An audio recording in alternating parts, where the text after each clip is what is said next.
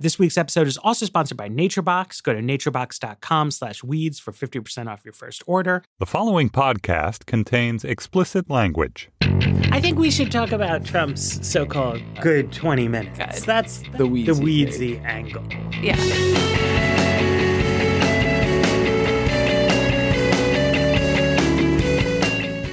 Hello, welcome to another episode of The Weeds, Vox's policy podcast on the Panoply Network. I'm Matthew Iglesias, joined by Sarah Cliff and Ezra Klein, as usual.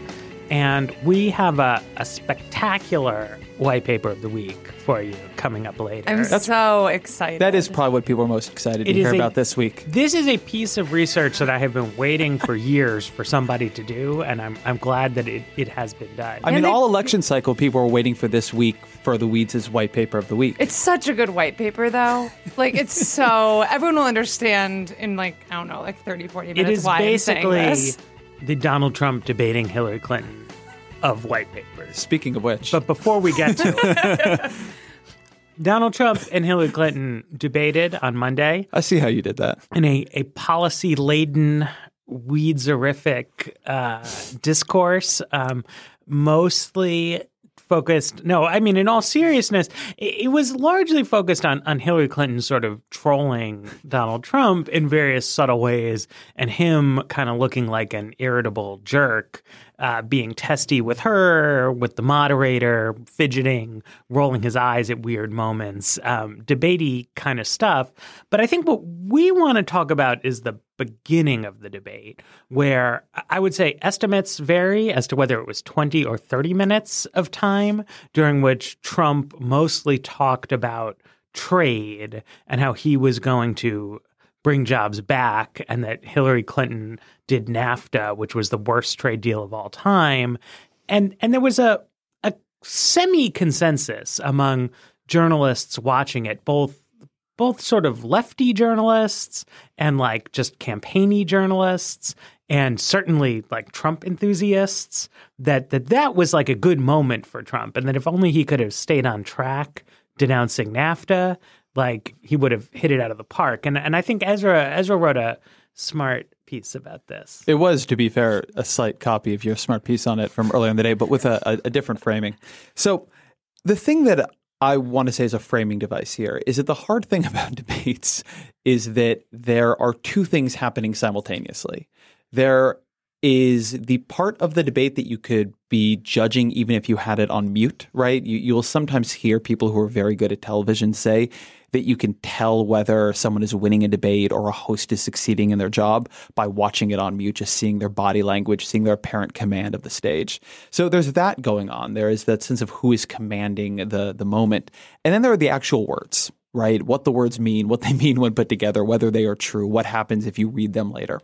And the first 30 minutes, 20 minutes of the debate, Donald Trump was stylistically very dominant. He, as Sarah and her team noticed or counted, he interrupted Hillary Clinton 25 times in 26 minutes. He was confident. He sounded like a guy who knew what he was talking about. And then you stop and you read what he said, and it was really, really, really uninformed.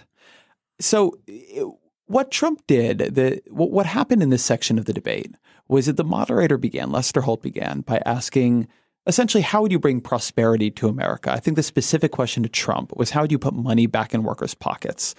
And Trump went on a riff that showed his basic theory of the economy, which is quite unusually a very trade-focused theory of the economy. A lot of Republicans tend to have a tax-focused theory of the economy. A lot of Democrats have a demand-focused theory of the economy, but Trump really thinks about trade. And so he talked about China devaluing its currency. He talked about his friend who's in manufacturing, tells him Mexico is building the biggest factories in America and taking all our jobs. He talked about how jobs are fleeing America to these other countries like China and Mexico. When Hillary Clinton tried to make her argument, he really attacked her on NAFTA, said it was the worst thing, the worst trade deal ever in the world, certainly ever in America. He hit NAFTA again and again and again and again. I watched it, and I also thought Trump was coming off pretty strong. But it was just all bullshit. So a couple things here. Number one, estimates of NAFTA's effect on the economy differ, but there have been a lot of reviews of the literature on this, and they tend to find very modest effects in one direction or another. So there was a review of 11 econometric studies. It showed that in America, the effects probably ranged from a very small bit of wage suppression for blue-collar workers to an overall wage bump of 0.17% for workers overall. There was a review of literature done by the Congressional Research Service. They found a very small positive effect on output, on manufacturing. They found basically no effect on employment, a small positive effect on wages. And we can argue. I'm actually not really trying to argue whether NAFTA was a good or a bad trade deal. What I am saying is that the evidence is overwhelming that it just wasn't a consequential driver of the American economy in those following years. And you can see that in a broad way. When NAFTA goes into effect or is passed in January of 1994, unemployment is 6.6%. In January of 2000, it's 4%. So it's just very hard to say that this was a rolling economic calamity for the country, during which time unemployment plummeted. Similarly, China is not currently devaluing its currency. It's propping its currency up because it's trying to keep investors from fleeing a real estate bubble. The biggest factory in the world, as Matt pointed out in a piece, is being built by Tesla in Fremont, California. The current biggest factory in the world is by Boeing in Washington State. There was just nothing about this that was true, but more broadly, it was theoretically very misguided. Trump seems to believe that America has a manufacturing-based economy. I mean, you really would have thought from this that the jobs in America are manufacturing jobs. And we have at this point, really a services-based economy. And if you're thinking about how to deliver prosperity and how to give people a raise, how to make jobs that are currently low wage into jobs that are high wage, you need a plan for service-based jobs like working as a home healthcare aide, or working in food services or retail or these other things. And so this to me was simultaneously, again, a stylistically strong moment. But I think part of what we in the media should be doing is helping people make somewhat more informed judgments on what they're hearing. And I think a more informed judgment on what Trump said is that this is the part where Trump is supposed to know what he's talking about. His whole pitch is he's a savvy businessman who knows how the economy works and knows what is needed to bring jobs back. And he doesn't. He doesn't know how the economy works. He doesn't know how to bring jobs back. And that feels to me like a consequential fact of his opening remarks. I want to go deeper into the weeds of this first 26 minutes, which is a part I watch very closely because we are tracking these interruptions. And I actually think there is a part where it did matter, where the style did matter. So one of the things, I was watching this debate very much with an eye towards the interaction between the candidates because we were running this interruption tracker. And if you go back and watch the first 10 minutes, it's actually, there's not much interrupting. And it showed Trump interacting with another person in a very different way than I had ever seen. And I think that matters to someone who's running to be president, that a lot of what you do as president is interacting with your aides, with other heads of state, with people who are in positions of power, that's a lot of the job of being president. And if you zoom in on like the very beginning of the debate, I do actually understand a bit why there was a sense of saying, this is going well for Trump, because he wasn't really interrupting in the beginning. There was the weird sniffling or whatever was going on with that, but it was a much more subdued. It was not like the host of The Apprentice Trump. It was like a different version of Trump. And I do think substance matters, but also how you interact with people. It was interesting watching the first few minutes of the debate. I was messaging with the other reporter working on that, saying like, I don't know if this is going to work. We're not having any interruptions. Like clearly that was fixed very quickly, but it spoke to how he was interacting with people. And I think that does matter when we consider how people, and I think we'll talk a little bit more about this, how people prepare for the presidency, how people are in the presidency. Like that is part of the job. And that's why there's some worry about having someone like Trump, like someone who Hillary Clinton describes as easily baited by a tweet, where we did have like a quick demonstration of the Trump who was able to be in this environment and not be as much of a character as he typically is. So something that I do wonder about this that is noteworthy is that one reason that sequence went, I think, stylistically well for Trump is that some of what Trump said that's wrong is unusual to Trump. I have never before seen a politician bold enough to just say that building the biggest factory in the world in Mexico when they aren't. That's very Trumpy, right? Like, I think a lot of politicians know that the public's prior disposition is that something bad is happening to the American economy that is the fault of Mexico, and they will try to say things that cater to that belief. But the typical political approach has been like, okay, you know what beliefs you want to cater to, and then you want to find something accurate you can say that's like maybe misleading, but like fits in it. But the Trump method is like, just say the biggest factory in the world is being built in Mexico. Like, it's being built. And you could tell that, like, Hillary, you do a certain amount of preparation, but when you're up against someone who just might say anything at all, it's hard to prepare for anything. So I was sitting there with my computer and I was like, I really doubt that the biggest factory in the world is being built in Mexico, because I know something about Mexico. But for all I knew, the biggest factory in the world was in China, was in Germany, right? So I Googled it. It turns out that the biggest factory in the world is in the United States, and that it's going to be surpassed by another factory under construction in the United States, which, like, I bet Hillary wishes she had known, but what are you going to do? But another aspect of it, though, that Trump had in common that I think is actually more important than this trivia is simply this, like, the monomaniacal focus on the manufacturing economy, right? I was reviewing some old charts, and it's not just nowadays. In 1965, more people worked in the service sector than worked in the manufacturing sector. Back then, it was kind of close. Now it's not. It's not even remotely close. So, do you know an approximate? What is the ratio at this point? I don't know offhand. It's got to be 5 or 6 to 1. I mean, I'm not sure exactly, but if you are looking at, we could double manufacturing employment in America. I mean, we couldn't double manufacturing employment in America, but even if we did, the vast majority of people would not get factory jobs, right? And it's not just Trump, though, who zeroes in on this, right? So one thing that happened was that Clinton was giving her spiel, but she did not. Now, I don't know why this is. I don't know what the political rhetoric is, because it's not just her. It's nobody who I have ever heard in politics says we need to increase the amount of high-paying, decent jobs that are available to Americans, and that is going to happen in the service sector, right? She did not talk about a plan to increase the goodness of working in a restaurant or in a retail store or in a hospital or in a school, the kinds of places where people are working. Ben Castleman at 538 had a good piece a while back, but that I think is important, where he was arguing that what we miss about the industrial economy is not the factories, but is the labor unions. I'm not sure that's literally true, that's what people miss. But when you think about the whole narrative of, these good jobs have gone and they've been shipped overseas. Well, why were they shipped overseas? They were shipped overseas because the foreign workers are paid less. But if the foreign workers— and they're not very good jobs overseas. Right. But if the foreign workers are paid less, that goes to show that it's like the job is not inherently a good one, right? Whereas merger and acquisition bankers are paid a lot of money everywhere.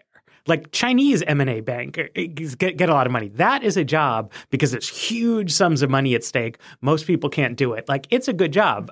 If working in a factory was an amazing job inherently, nobody would bother going to Mexico or Vietnam or China, right? The jobs paid highly in the United States because we had legal, political, and institutional structures that made them pay a high wage. And you could try to apply those structures to other sorts of institutions and sites of employment.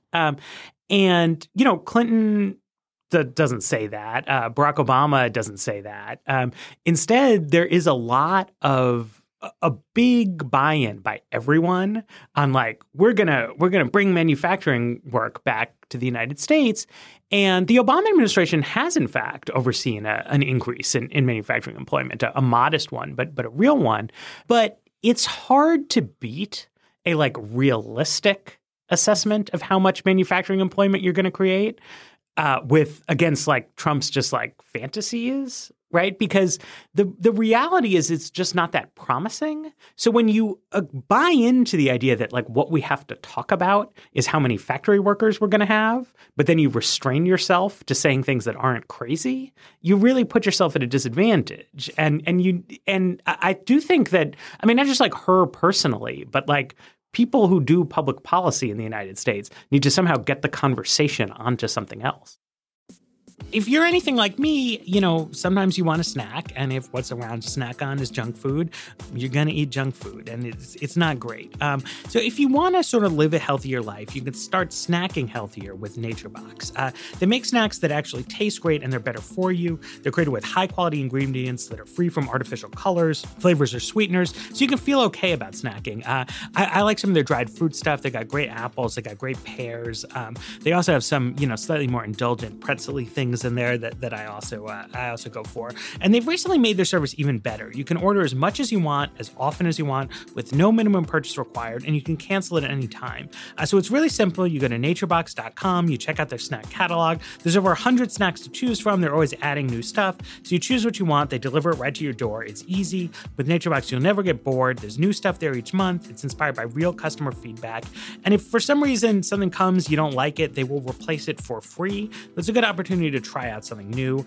So right now you'll save even more because NatureBox is offering our fans 50% off your first order if you go to naturebox.com/weeds. So you go to naturebox.com/weeds. That way we get credit. You get 50% off your first order. naturebox.com/weeds. Trump came out and said NAFTA is the worst trade agreement ever in the history of the universe. And Hillary Clinton did not say, no, NAFTA was a good trade agreement that economists mostly think had a small positive effect on wages and manufacturing output. She kind of danced around it. She has in the past talked about, how she would like to increase worker standards in future trade agreements and fix NAFTA. Then Trump came and said, and the worst thing since NAFTA is the TPP, which you helped negotiate. And Clinton, who has now turned against the TPP, which she did help set up in what I think most people believe, and which I believe to be a fairly craven maneuver. She's like, no, I don't support the TPP. And there is a broad force right now where trade agreements, trade broadly, has become unpopular. And there are not many politicians, and certainly none of the ones currently who are a major party's nominee for president, who are willing to defend it. And so one reason Trump seemed strong on NAFTA is that when he hits Clinton on NAFTA, she doesn't hit back, right? She doesn't say, no, you're absolutely wrong about this. Like, we want an interconnected world, and the way we're going to have good jobs is trading with our partners and not letting China set the rules. It's not even her position anymore. And so that, I think, has left her in a tough position. You saw the opposite dynamic when you got to taxes, right? There, Trump says, I have a great tax plan, and it's going to be the biggest tax cut in the world. And it is a very, very, very large unpaid for tax cut. And Hillary Clinton says, no, your tax plan is bad. I'm going to raise taxes on people. That's going to be better. The other reason I think this is hard for Clinton and the Democrats is that I don't think Clinton does authentically oppose trade agreements. So she's in this place where she is, on the one hand, not defending them, but she also doesn't hate them. She wants to have a very nuanced position about what makes a good and a bad trade agreement. And there are not that many examples of the trade agreement that she wants to point to. She's not, again, saying TPP is an example of it. So that, I think, insofar as there is a real weakness for her there, I think the weakness is because she has carved out I think in large part due to the Democratic primary, a very complex and hard to defend position on it. But that's also created this position where Trump just has a theory of this. It doesn't make any sense, but she doesn't really seem to have a counter to that theory. Well, one of the weird things about the role, because I've been surprised on the role trade has played in this election. Like, I don't remember it being as much of a thing. I guess we didn't have TPP going on, but there was this poll that Politico did earlier this week. I pulled up the numbers from it that suggests people aren't paying as much attention. So they polled on, like, have you heard of TPP? And do you support it or oppose it? So 11% support, 18% oppose, 70% never have heard or read anything about it. And I guess I don't have a good theory of like why trade has become such a dominant issue in the debates in a way it doesn't. Like, this seems to suggest that it's not as dominant among the general population. I mean, maybe one thing that comes to mind is it's a proxy for a lot of the like tensions that are coming up in this election over.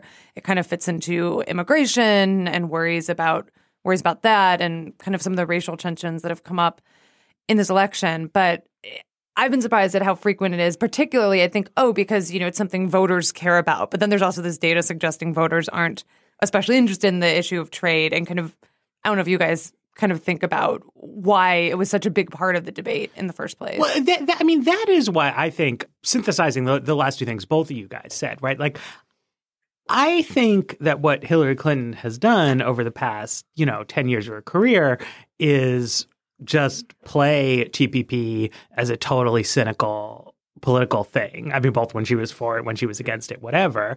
And I think that is like the right thing to do. Like if a member of Congress asked me and he was like, can you name me an issue, Matt, that is like not that important and that I should just do something craven on for the sake of winning elections? I would say, you know what is not important? The Trans-Pacific Partnership. It is like really, it doesn't matter that much. If your allies in the labor movement want you to be against it, like go for it. But if you think you need some campaign contributions, like it's not important. So obviously, Hillary Clinton is not going to stand up and say like, yeah, I flip-flopped on this because it doesn't matter. But I think she needs an answer on the economy that speaks to something that is true and that I think is authentic and that she does believe, which is simply that fussing around about trade policy is not going to move the needle for tens of millions of Americans who work in restaurants and stores and hospitals and schools, who clean houses and drive buses. And she's normally good at this kind of thing, but just like name check all the kinds of people who Donald Trump is not talking about when he's like harping on and on and on about this stuff. Say something good about America. I mean, if she can like bring in like we're in fact building an enormous battery factory and like all these other things, but like we have industrial robots in our factories. People are not all going to work in them. We have millions of home healthcare aides. We have millions of people who need affordable childcare, and we can create jobs taking care of those children, taking care of our senior citizens, rebuilding our infrastructure. Like there's fucking cracks on the sidewalk everywhere. Like this. It's not like there's nothing anyone could be doing in America or no jobs that could be better. And you want to turn the page off this. There was this Ed Kennard, the old Mitt Romney provocateur, did this talk today, or maybe it was yesterday, where he was basically saying capitalists used to have this like political alliance of convenience with religious conservatives, and that's run out of steam. So now if we want to save capitalism from the redistributionists, we need to make a cynical alliance with xenophobes who hate trade and immigration, which is great if you're Ed Kennard, author of The Upside of Inequality. But if I were a Democrat, I would like take that speech very seriously and be like, what's going on here, guys, is that Mr. Billionaire Landlord would like you to blame Mexicans for your problems. But like he and his pals, and then talk about tax. I mean, talk about whatever, right? I mean, Hillary Clinton has a plan to get more people health insurance. Like Donald Trump wants to take everyone's health insurance away. If it was me, like I would love to see a rousing defense of NAFTA. Personally, I enjoy avocados. I think it's great that they are now available all year round, thanks to Bill Clinton's good offices. But, I don't think avocado toast is going to necessarily win her the election. Even Bernie bros, who it seems to me, in fact, love imported foreign goods, are not going to embrace that. But it's just a funny thing to dominate discussion of economic policy. I think there are a couple reasons that it does. And one, I think the broader point you're making is correct. And I recognize that I'm somewhat violating it by diving further into this trade thing. But I just want to – I think there are a couple interesting dynamics here that speak to things that influence our economic discussion quite a bit. So one reason I think Donald Trump specifically fastens so much on trade, and one reason it's a good – issue for xenophobes and so forth, is that one, Trump likes to imagine that all of being president will be deal making. And trade deals really are deals. They are negotiations between two countries. And because those negotiations are the benefits and the costs flow in both directions, there are losers and winners in any given country, it feels very painful, the idea that you have lost some part of an industry to Mexico, which is a little bit different than you have lost part of an industry to the relentless impersonal forces of technological change, or you've lost some part of an industry to the cycles of the economy because you had a recession. So that's one thing. I think that trade deals, they feel concrete and they feel like America losing something to foreign adversaries in a way. It's sort of the economic version of war. The second thing is that unions are very centered in, and so traditionally been very centered in industries that actually are disproportionately hit by trade deals. And so one reason I think that Democrats have more focus on these, and that Hillary Clinton, for instance, is, bashing NAFTA as opposed to saying, yeah, on balance, I think like other things my husband did, it was pretty good, is that the AFL-CIO really hates NAFTA. And she, the AFL-CIO is an important constituency for her. And then I do think the thing you're talking about earlier, Matt, is a big dynamic here. There is a lot of liberal nostalgia for the post-World War II manufacturing-driven, high union density economy. And a lot of these things get conflated and pulled together. But I think it gives liberals a very high sensitivity to losses of manufacturing jobs over and above losses of other kinds of jobs. And I think there continues to be, even though manufacturing output is up dramatically over what it was 50 years ago, right? We are making more stuff in America than ever. We just have fewer people making it. There continues to be a hope that we will somehow restore that kind of economy. And it speaks, I think, to a pessimism or a lack of vision about what is possible within the confines of the service sector economy. I think that it is hard for people to believe that home healthcare aid will become a really good job. I don't think they see the path in a way that I think at one point they didn't see the path on manufacturing either. I mean, if you read histories of unionization, the early years of that, I mean, these were terrible jobs. One reason people were willing to fight and die for a union, it wasn't just because of wages. It was because of how incredibly unsafe these manufacturing jobs were, how many people would die or get grievously injured, and then nothing would be done for their families. So, I mean, these were once extremely bad jobs, actually. And then they were, through a tremendous amount of organizing and at sometimes very violent forms of organizing, made into better jobs. I think it's strange that we are so much more pessimistic about what I think is a somewhat more straightforward effort here. But somehow the language for it hasn't emerged, or the examples for it haven't emerged, or something has created a salience to trying to go back to the thing we had as opposed to imagining the thing we could have. So one other thing I know we wanted to hit from the debate last night, going out of trade, is kind of this preparation gap that was pretty evident, not just in the trade section, but throughout the entire debate. And I know, Ezra, you wrote on this, but it was very striking in ways that I think matter in ways that other campaign events don't, how the candidates decided to show up for this. And I don't know, maybe I'll turn over to you, Ezra, because you... I think this is a math piece, so I'm going to hand it to Matt. All right. I can't tell the difference. Yeah, anymore. I mean... One of the dudes on the weeds. One of those guys on this podcast.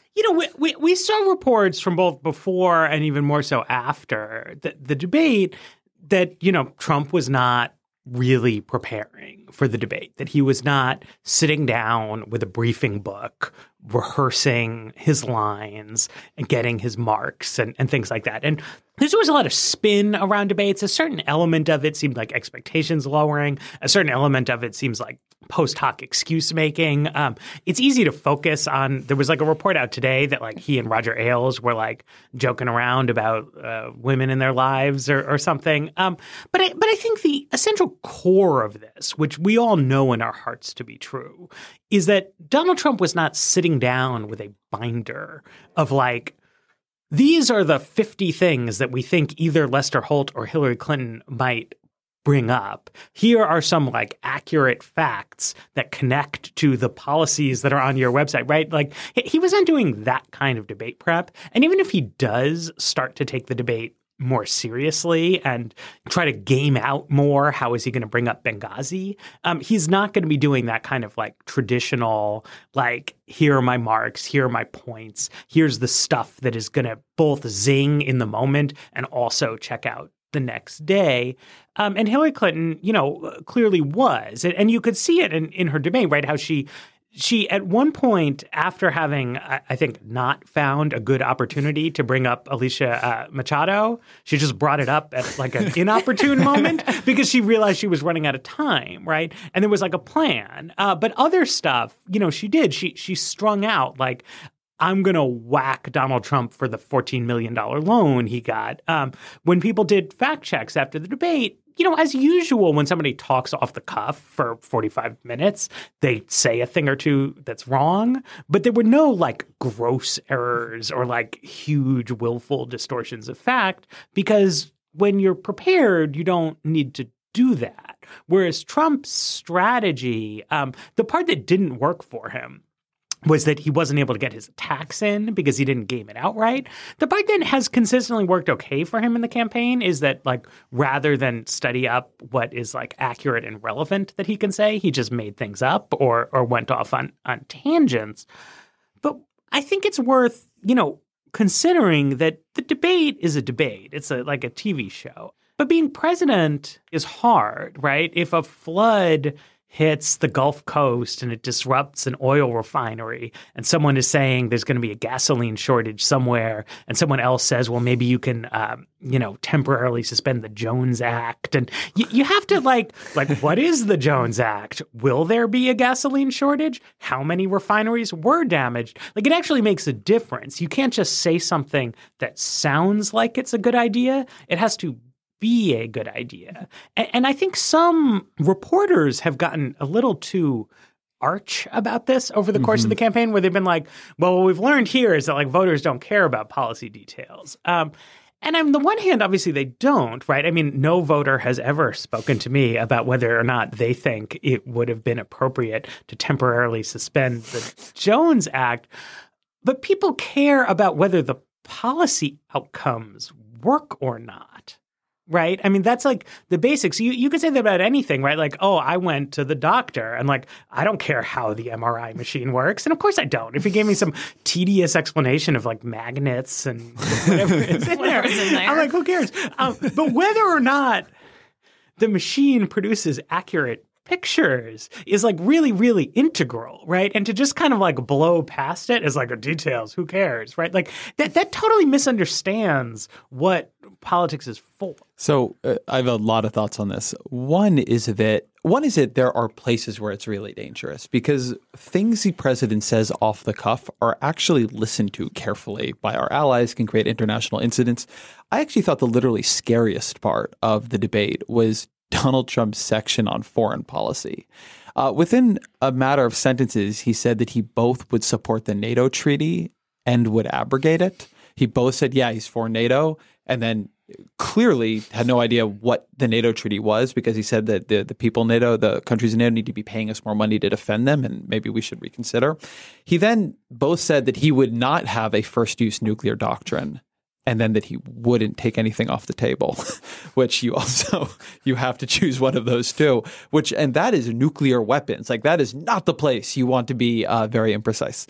So one, I think that he could say things that would potentially suggest to somebody like Putin that maybe we would have one reaction when in fact we would have another, or maybe we would not do something when in fact we would end up doing it. And that stuff can be very dangerous. The other thing, there's a lot of talk here about debate prep. And I think debate prep is a small fraction of what's going on. So Tim Urban, who's the writer behind Wait But Why, has a nice metaphor for how you learn things. And he talks about tree trunk knowledge. He talks about how when you try to dive into a subject, you need to first understand the basics of the subject. How do marginal tax rates work? All that stuff that helps you understand how the machine fits together. And then you can start understanding the newest stuff. You can start understanding, what Hillary Clinton just said on what she's going to do with the estate tax. And he talks about that as sort of like adding on the branches and the leaves. What you do in debate prep is you add on the branches and the leaves to your tree trunk knowledge. Hillary Clinton is not sitting down with binders and finding out for the first time that we have nuclear doctrines, a triad. This is not stuff that is new to her. When Barack Obama, who was a fairly new entrant to the political scene in 2008, right? He had only been a national politician since 2004. he had been, nevertheless, since at least 2004, really studying hard on these issues. He wrote the book, The Audacity of Hope. And if you go look at that book, that is an extremely detailed policy book. So he had spent whatever it was, a year really diving into this stuff and getting a pretty deep level of knowledge that then when it came time to add on, you make sure you have the details right, make sure you have the right statistics at your command. You can do a lot with that. The problem for Trump, and in one way, in one place, it's bad that Trump couldn't focus on debate prep. And clearly what they were trying to do with him was just give him some smooth attack lines. But he wouldn't be able, you can't cram this. It's not how it actually works. There are too many things, they're too complicated. He has not spent time over the last year getting brought up to speed. He has not methodically been developing his understanding of how Medicare works, of how the healthcare system works, of how the tax system works. I would love just one of the debate questions to be, Mr. Trump, could you please explain in detail your tax plan to us? I don't think he knows what his own marginal rates are in his own tax. I would bet money on it. And I think this thing really matters because to the point Matt was making about imagining the Oval Office meetings, when new information comes in, because that's what you're dealing with in those meetings, you need some kind of underlying model that helps you interpret it, right? The example of the Jones Act and refineries, you can use something I think even much bigger, right? NATO, which Donald Trump keeps getting wrong as far as I can tell. When information comes in about something Russia just did on the border of Ukraine, you need to know what that means in context of our alliances. You need to know what is our deal with Estonia. This stuff is not marginal knowledge to American politics and American foreign policy. It's core knowledge. And this is the stuff that not only does Donald Trump not have it, but he has not shown any interest in developing it. And while I think he could have been prepped better to be a better showman at the debate, right? His ability to just put on the Trump show clearly flagged after the first 20 or 30 minutes. This is the work he hasn't done, and it's work he clearly just doesn't find that interesting. It is notable. I had forgotten this until this week, but Donald Trump fired his policy staff, or at least he didn't pay them, and so they all left, and then he didn't hire a new one. And the reason is that he didn't feel a need to be sitting down with them constantly and having discussions about policy. By contrast, John Cohen had a great piece at the Huffington Post really digging into Hillary Clinton's policy operation. And that is just a vast infrastructure run by the people Hillary Clinton spends the most time talking to, people like Jake Sullivan and Ann O'Leary. And these things, this is a very deep characterological difference between the two candidates. And I think it really matters. It really matters in debates, but it would really matter in the presidency because your ability to assimilate new information appropriately, your ability to hear what an advisor is telling you and weigh it against some set of priors depends on your having built up this tree trunk knowledge. He did not do it before he ran for president. He has not done it while running for president. And I don't see any reason to believe he would do it as president. Right. And one of the things I've seen suggested, I forget exactly where, but that you could outsource this, that you could hire, and Trump actually suggests that, so I'll hire the best people.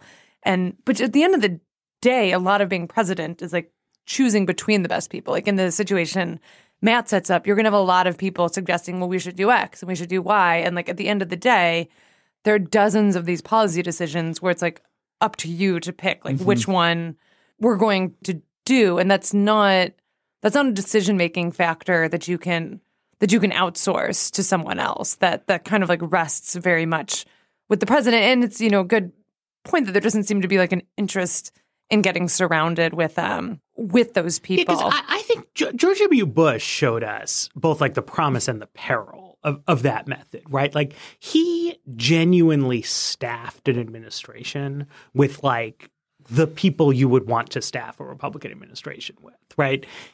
And it didn't work out that well for him at the beginning because he personally made bad calls and listened to Don Rumsfeld a lot and got the country into terrible trouble. And then in the later days of his administration, when he was already super unpopular and people didn't care, he pivoted away from the people who had crafted terrible policies, and the situation got way better. The situation in Iraq really stabilized. They weathered this economic disaster okay. So it can work. There's just the small part where by accident they destroyed everything first. This is, I think, where Sarah's going. But Trump is not even doing that. Bush came onto the stage as like someone who people thought was a little like underseasoned and made a big show throughout his campaign, throughout the first couple of years of his administration of like, I got this guy and that guy and Colin Powell. And he built out the team in a very deliberate way. And it did by a certain point in his administration, it actually was working. But Trump is not like doing anything like that. Well, I said we've spoken a lot about Trump, but on the flip side of this, like Clinton was quite prepared. And I don't think in just like on the Trump scale, like came to the debate, a very unpredictable debate, quite prepared. And I think it kind of speaks to, I was kind of thinking of Ezra's profile of Hillary, of this idea of listening as a very important trait as president. And it's clear, like from this piece that John Cohen wrote at the Huffington Post, clear from her performance at the debate that there's a skill that she has that, doesn't show up as much. It tends to be a gendered skill of listening, that there are not a lot of places in campaigning where you get a chance to show off that skill. Like you don't really show that off as much when you're doing campaign stops.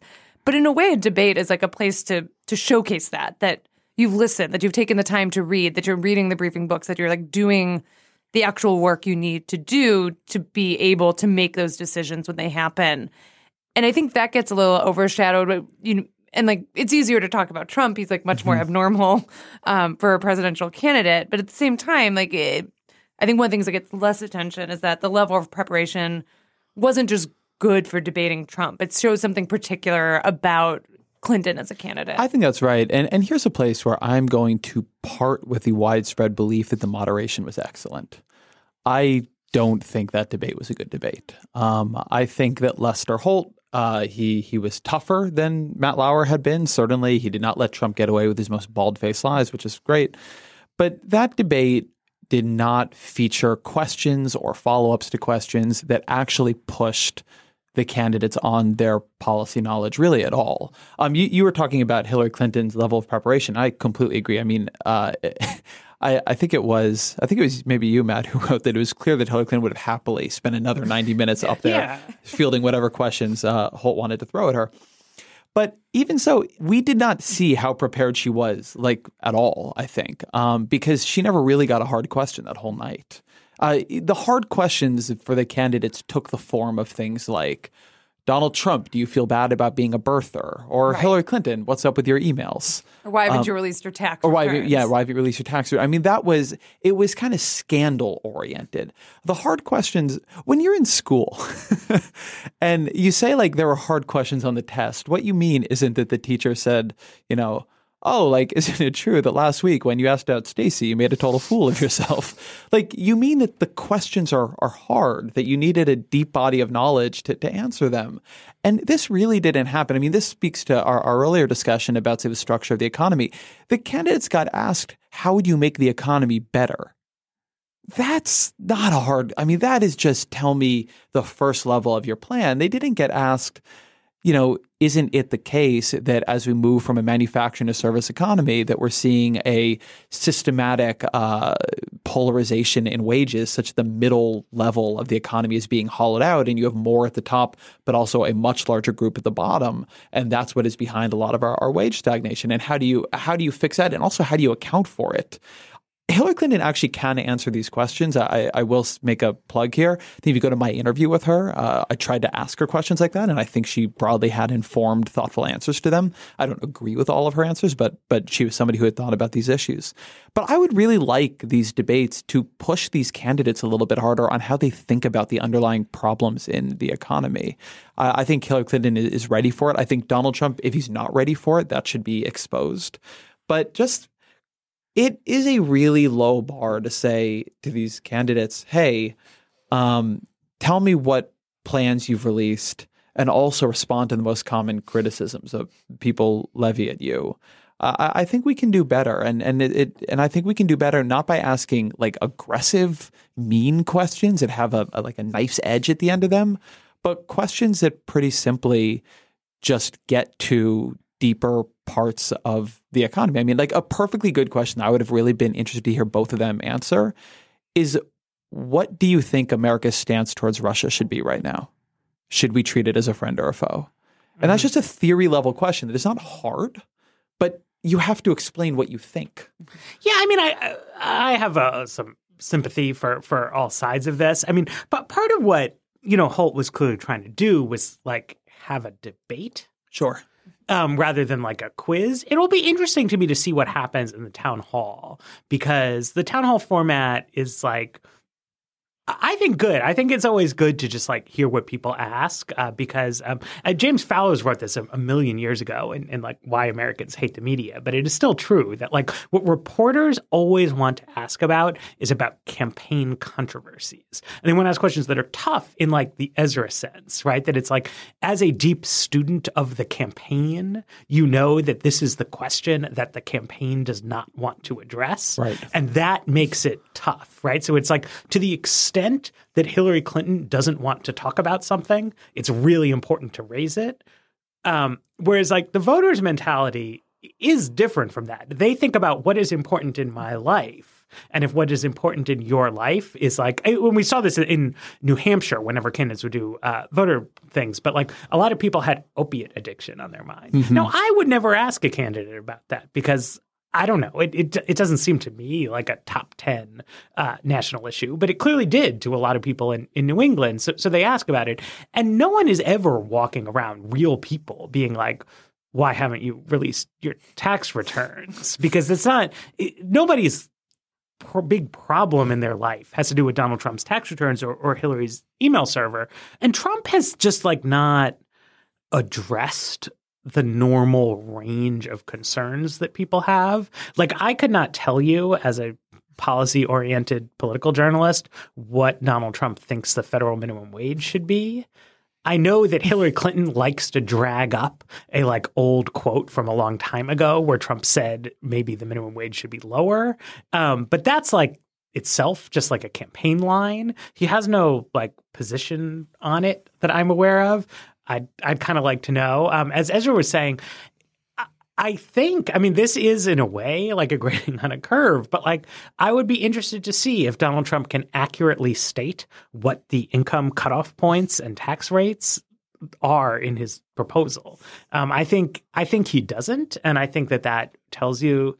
It doesn't tell you like everything you need to know about him, but it tells you like something important about it, that he does not think this kind of question, like what do you actually do, is all that significant. At the same time, you do risk a sort of an oddly moderator-centric worldview if you're just like peppering them with short questions. Because like what you would tell a candidate to do is like Lester Holt asks you about something and you just go into your stump speech.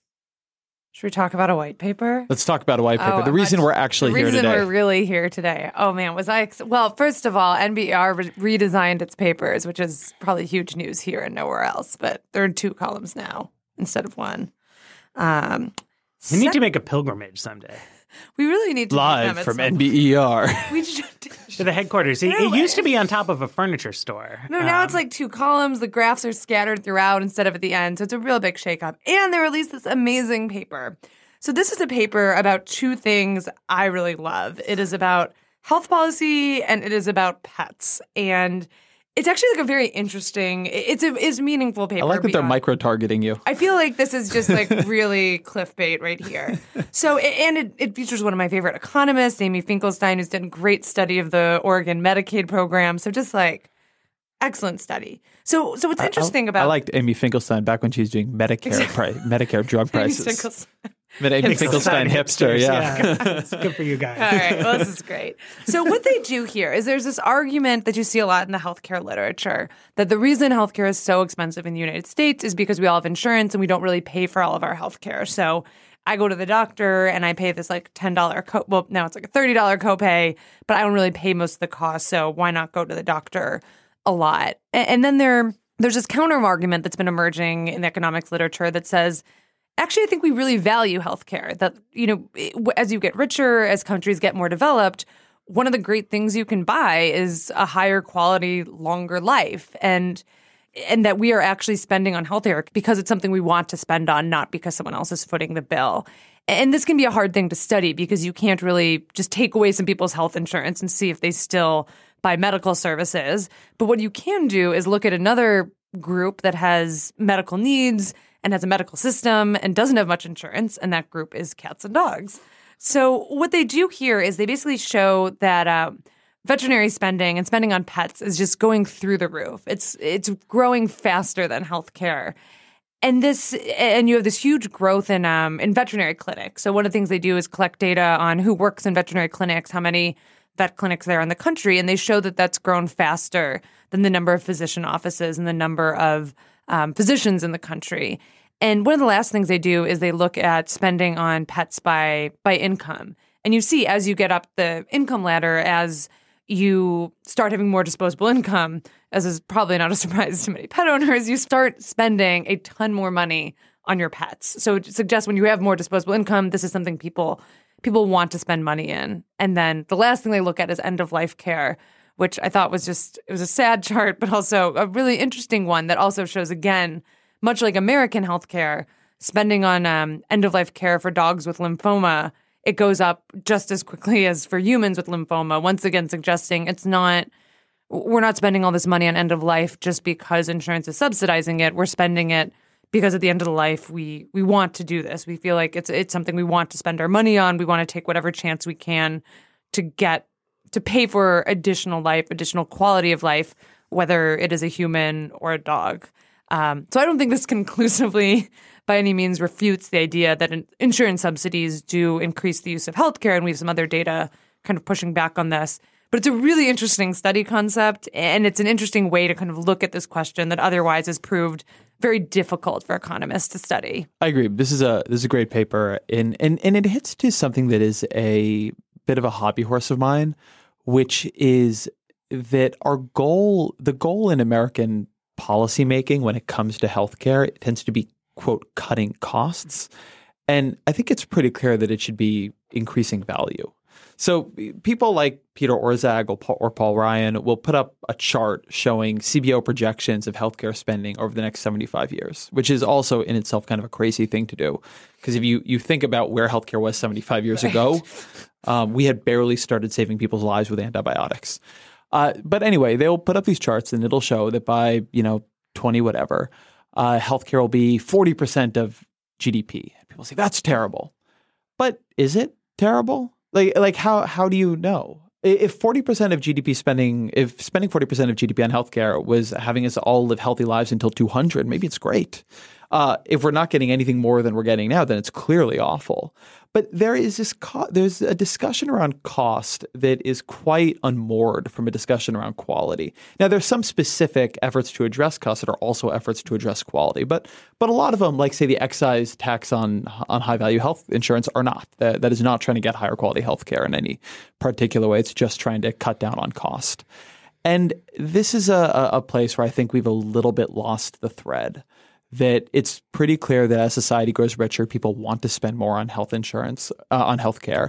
It's also pretty clear, I think, that we are not getting very good returns for marginal increased investment in healthcare. I think that one thing that my interpretation of the Oregon Medicaid study, which Finkelstein and others did, what this study showed is a very, very fascinating randomized study on when people get Medicaid that took place in Oregon because of a lottery. And it showed that Medicaid was working as a health insurance system. It was covering people's costs. It was getting them access to doctors. They were using it. It was protecting them from high expenses. But it just didn't seem to be improving their health all that much. And people argue about whether the study had enough power, size, and length to really show that. But whether it did or did not, it struck me as very applicable to all of health insurance. It was clear that Medicaid was getting people into the doctor, into the hospital. What was happening then wasn't working at least as effectively as we had hoped it would. And so I think it's pretty clear that we are wasting a lot of money on healthcare. But I don't think it's obvious that the main thing we want to do is spend less money. I think the thing we want to be doing is getting more for the money we're spending.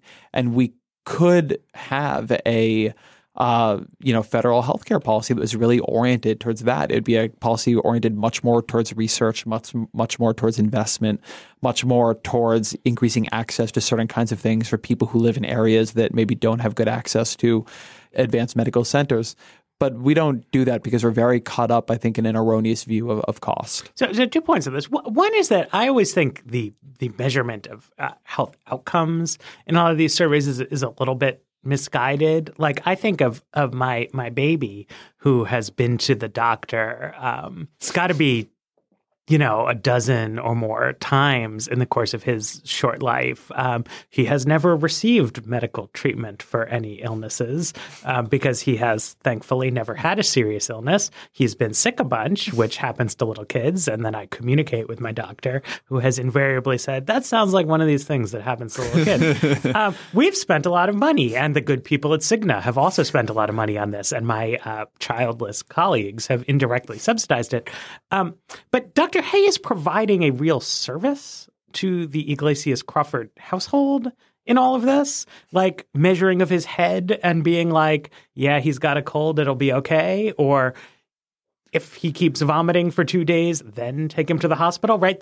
She's doing like health consulting for parents. Like, it's good. We would be really sad if all this time we had been under some weird rule where we were not allowed to bring our baby to the doctor. He would be absolutely 100% as alive today as he is now because he's been healthy. But it's like we didn't know that, right? So that's like part of what the doctor is there for. But I also want to hard pivot this back to where we started, which is that I really think people should take service sector jobs more seriously, right? So like the median hourly wage for veterinarians, according to the BLS, is $42.54. The median annual income is $88,000. That's a good job.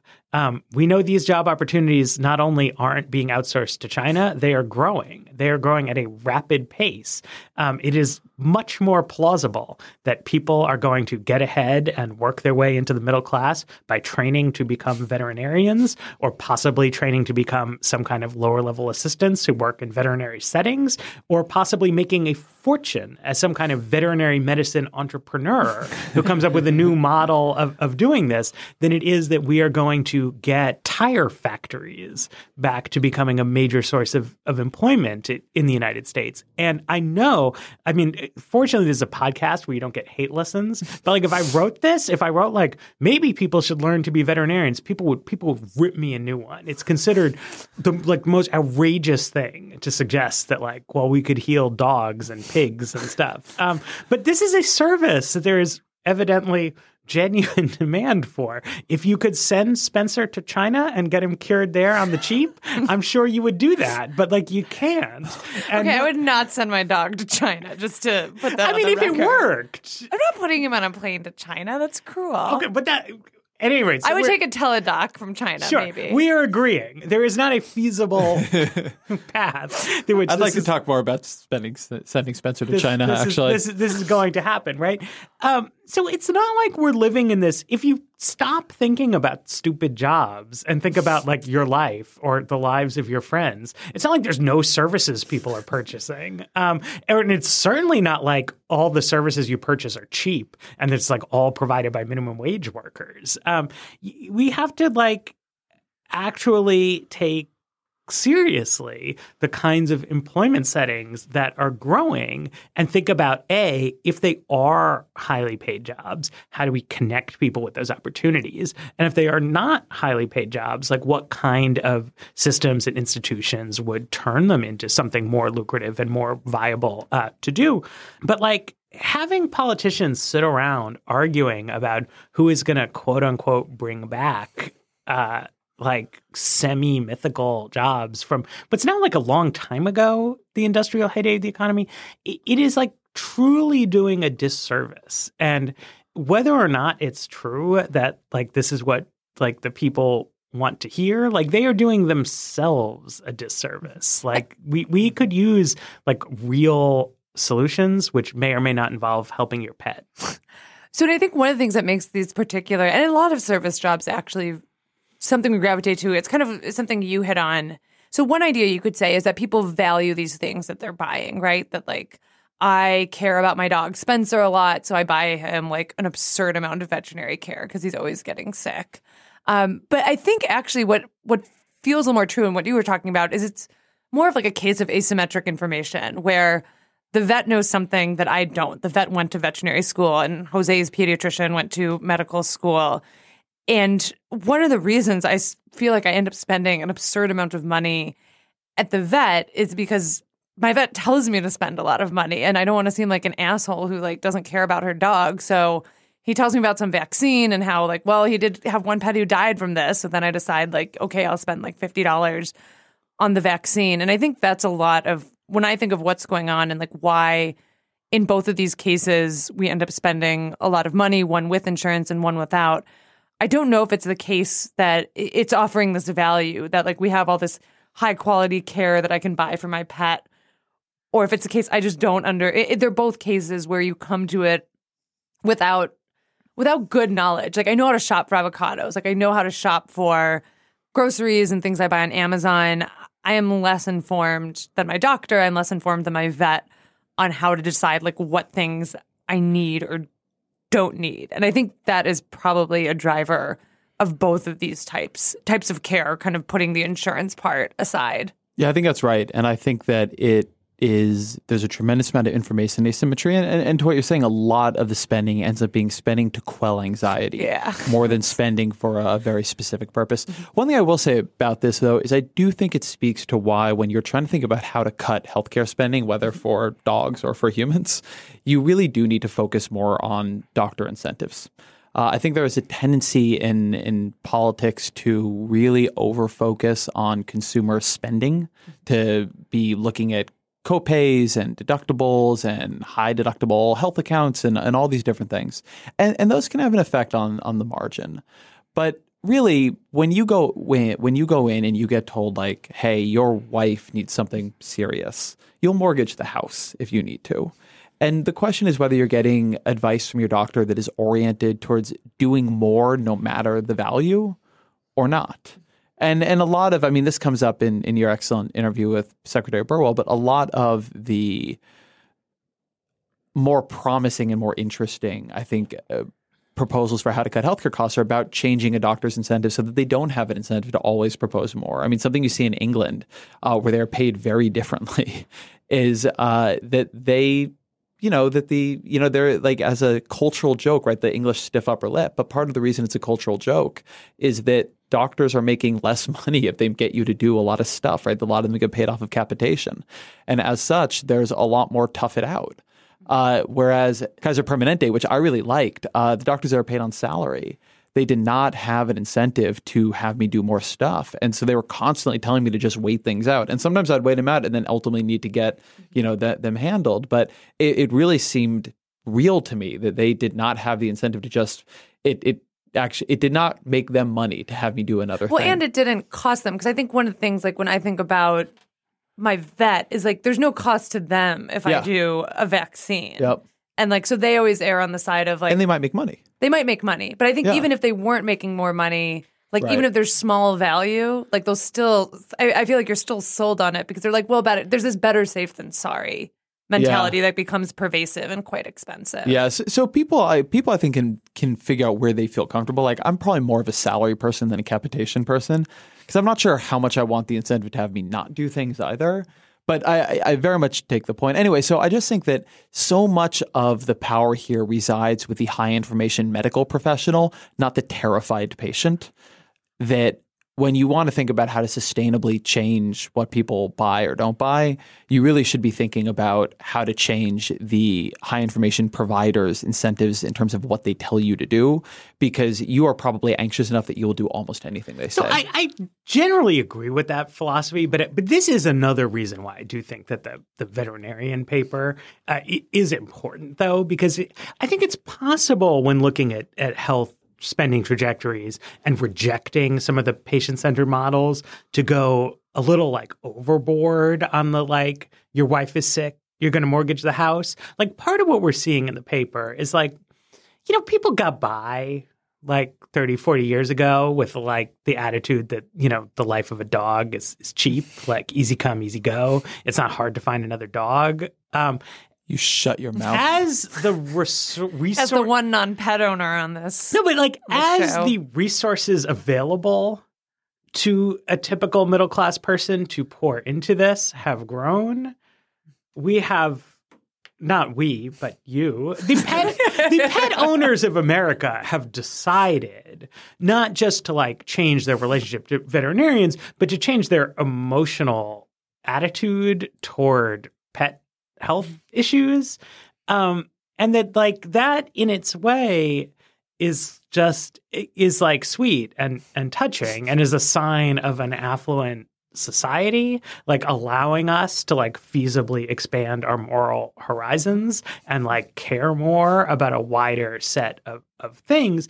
And when you change, incentive structures, I mean, different things will happen, right? But like part of what we are seeing is that a large share of the population would rather obtain excellent healthcare for their pets than buy a fancier car, right? And like that's, I think at worst, just like value neutral. At best, it's actually really kind of nice, and that you are always going to see some version of this in the human services. That when you get to healthcare, because the government finances a lot of healthcare, because there's a sense that it's a social justice concern, or rather, you have, I think, a ping pong where like for social justice reasons, we have the government very involved in healthcare finance. Then because people don't like to pay taxes, there's like a lot of interest in like tamping it down.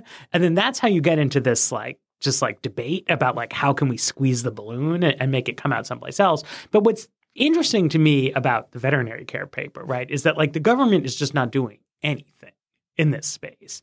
But the like Baumel's law impact to like tend to drive prices higher and human sentimentality to like want to purchase these services just drives it up and up and up and up. And you could do something to stop that, like if you wanted to, or if we thought it was important to. But it's clear that just like the default mode is like people want to be caring. And I think that's nice, unless we have some urgent reason to stop it. All right. I'd like to end on a nice note. We almost never do that. That's great. We're nice. It's been another episode of The Weeds, a Vox.com and Panoply podcast. Thank you to my co-hosts, Matt Iglesias and Sarah Clift, our producer, Efim Shapiro. We will be back next week, yeah? We'll be here. Yeah, next week. Same time, same place. All right.